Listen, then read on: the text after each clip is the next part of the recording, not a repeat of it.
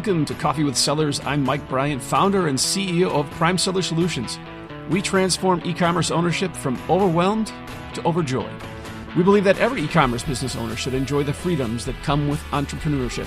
Stick around at the end of the show. We'll reveal how you can be our next guest in 15 to 20 minutes.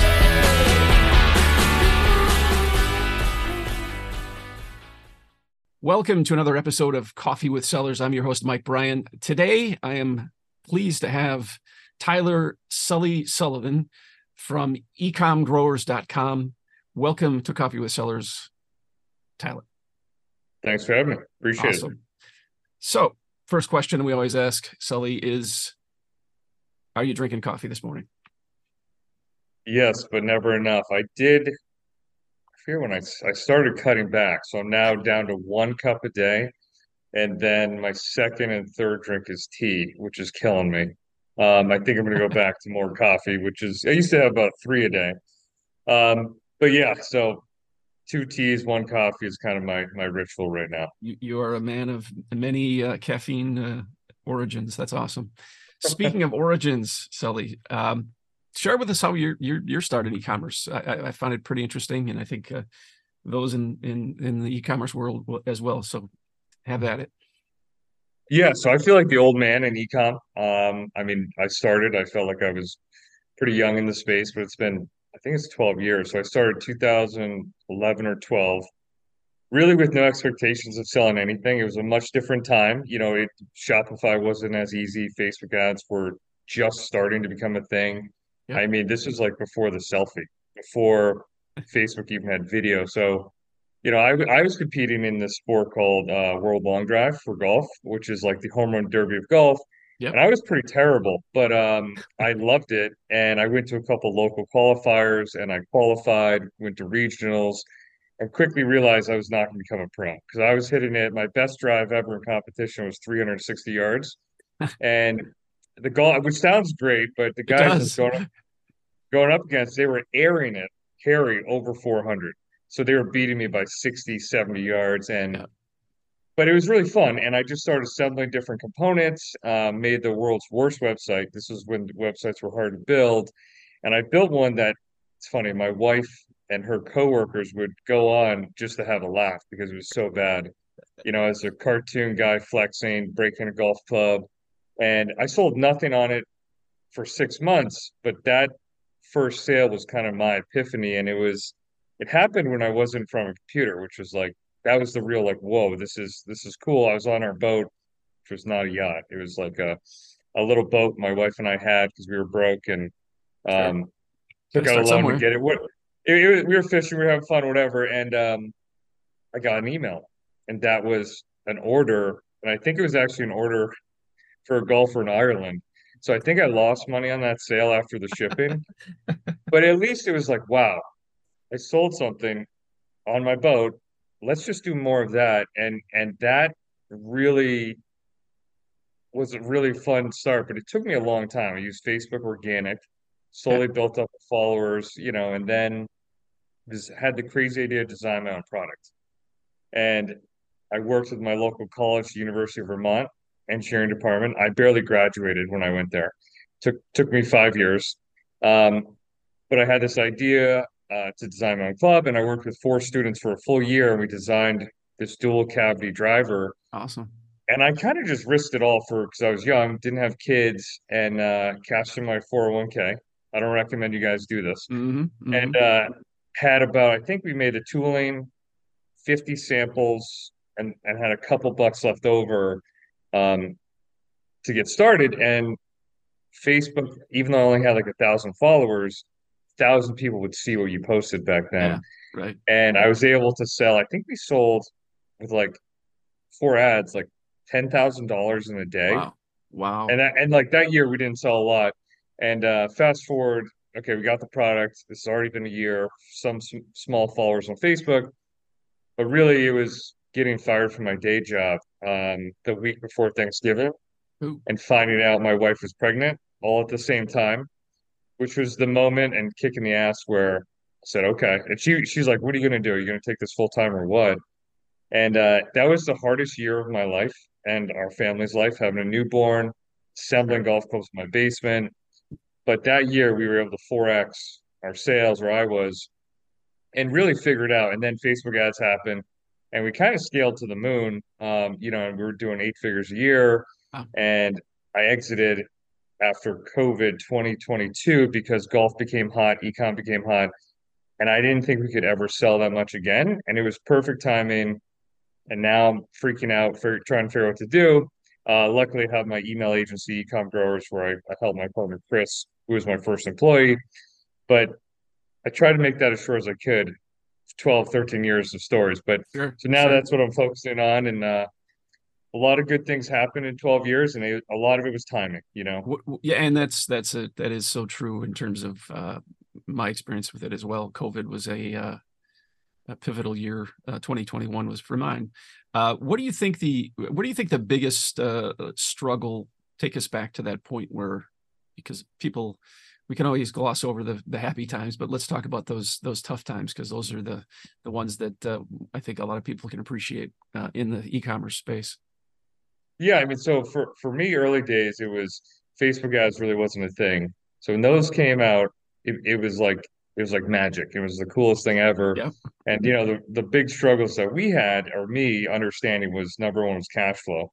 Being a manufacturer of your own product, we do our first year we did over 7 figures, so like $1 million. I was like, sweet, we're rich. Then I'm like, where's the money?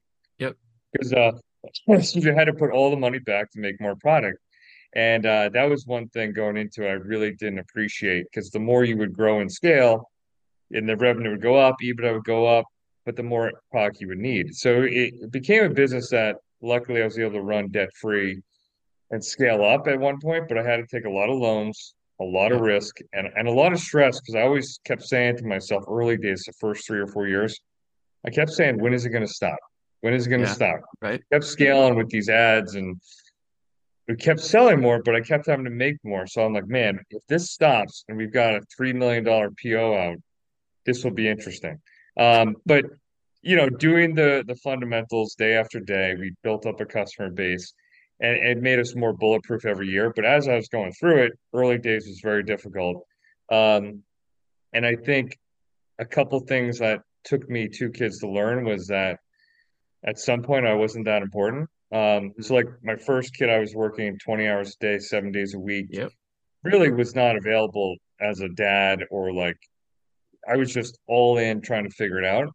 So when I had my second child, she's now 6, I said, I got to take some time off. This is nuts. And I took 6 weeks off before her birth to prepare. And to my surprise, sales actually went up. So that was like an ego check where I was like, you know what?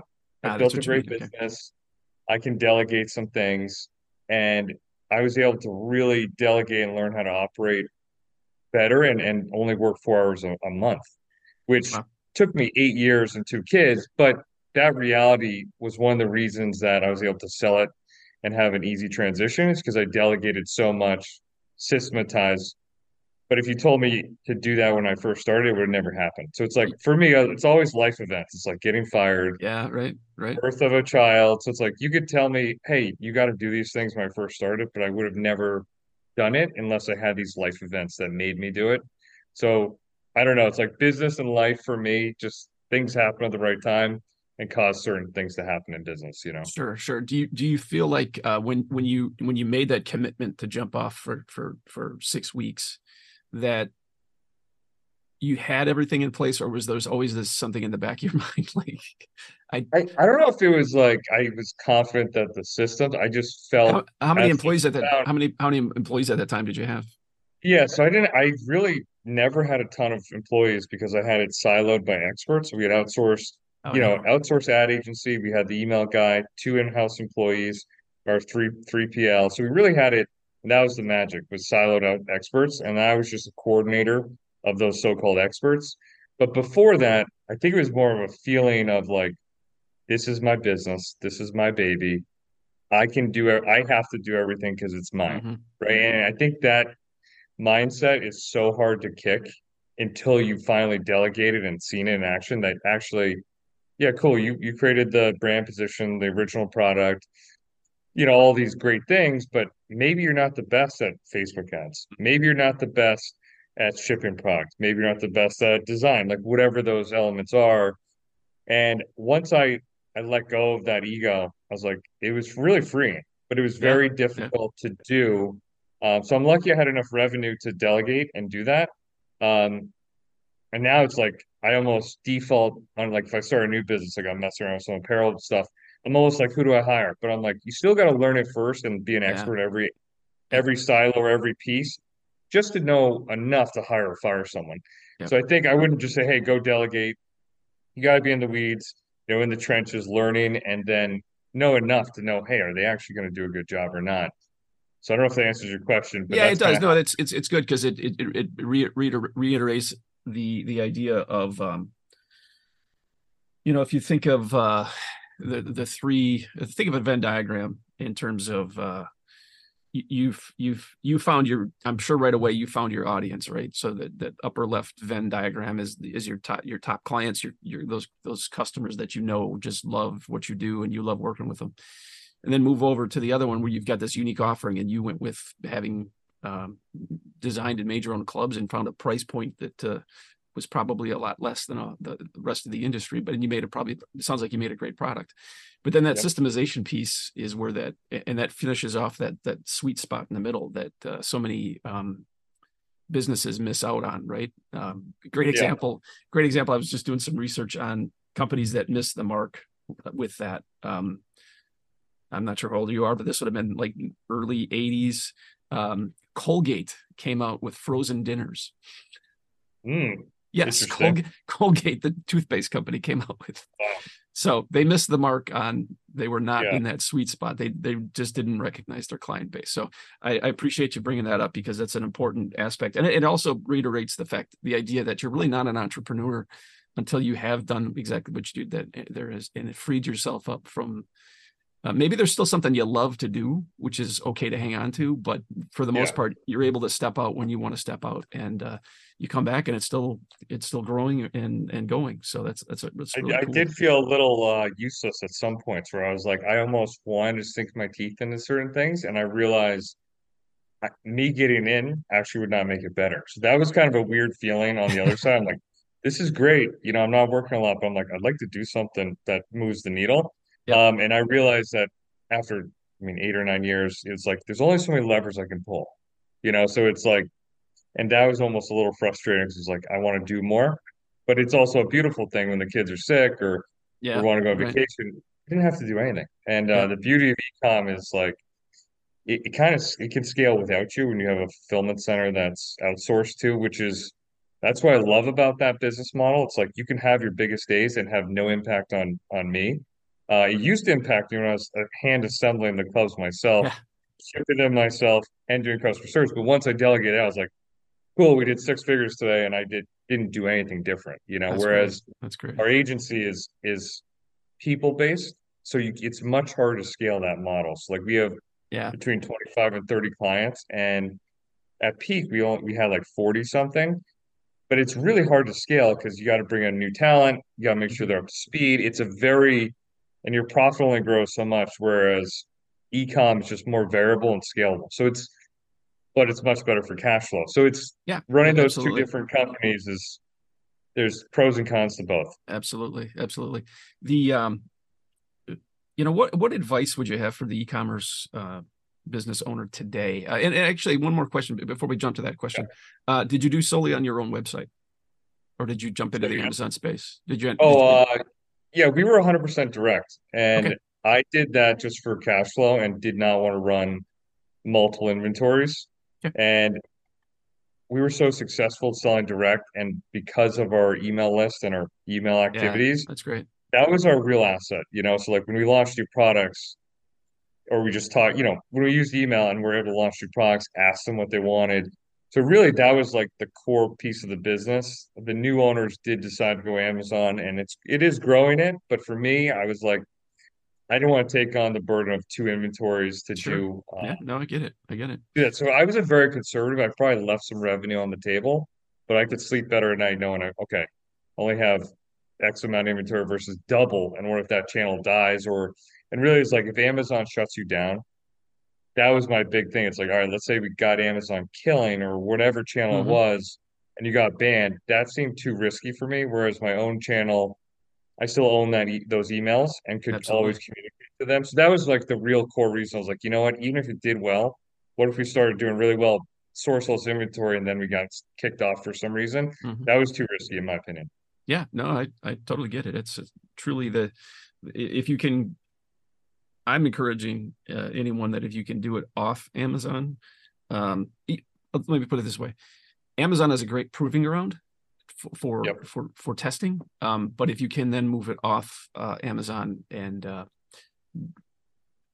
live, maybe I've heard 60-40 off, 60-40, 60 off, 40 on, or 70-30, whichever way you want to look at it. But Yeah. it's Amazon does because it's got all those eyeballs on it. And And Amazon's also so much bigger now than when I was. oh yeah, good point. So Yeah. it's like the timing of stuff is like, I don't know, today I'd probably be more open to it just because it's such a bigger thing than when we had started, you know. So it's just I think a lot of this is timing factors too, you know. Yeah, and I think the idea too, though, is that you could, is if you did start with the direct side of things, you can pick and choose what you want to put on Mhm. Amazon. If you want to Yeah. do something exclusive over there, you could, but Yeah. or vice versa, whichever way you want to do that. But that's cool. What advice would you have for those e-commerce business owners today? Yeah, I think it's all about just doing what you like. Because I mean, when I started, I had no expectation of making a single dollar, but because I was already enjoying golf and just loved it, it just never felt like work. Whereas I think if you're just trying to do it for money, chase a trend, do something that's hot, but you don't love it, I don't know how people can do that consistently, you know? Mm-hmm. So it's like, and same with our agency that we started, it was more of like, all right, I started getting case studies about my brand and like how we're doing so well. And they started reaching out to me and I'm like, I can't help you. So my first employer was like, hey, I'll help you, and do this. And it was just like a natural, you know, people already asking for help and it was kind of seeing that opportunity.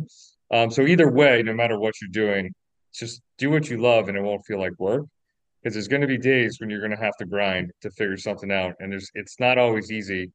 So if it's not something you love, I don't think you'll make it long term. Yeah, no, I think the best bit of advice I heard that follows up to that is John Acuff, the author. He's done a few books.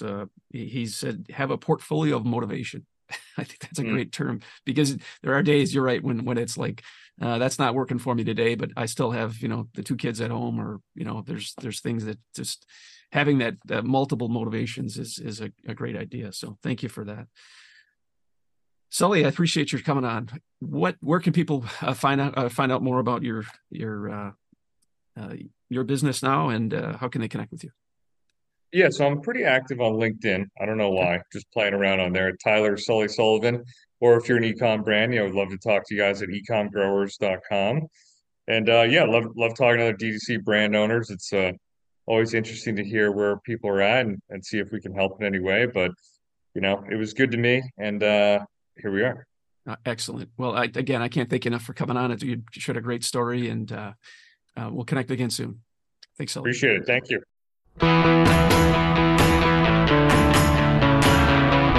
Mike Bryan here. Thank you so much for listening to Coffee with Sellers. If you're an e-commerce business owner who would like to be on this program, please visit primesellersolutions.com. Look for the podcast link at the top and get signed up there. If you got something out of this interview, would you share this episode on social media? Just do a quick screenshot on your phone and text it to a friend or post it on Facebook or LinkedIn.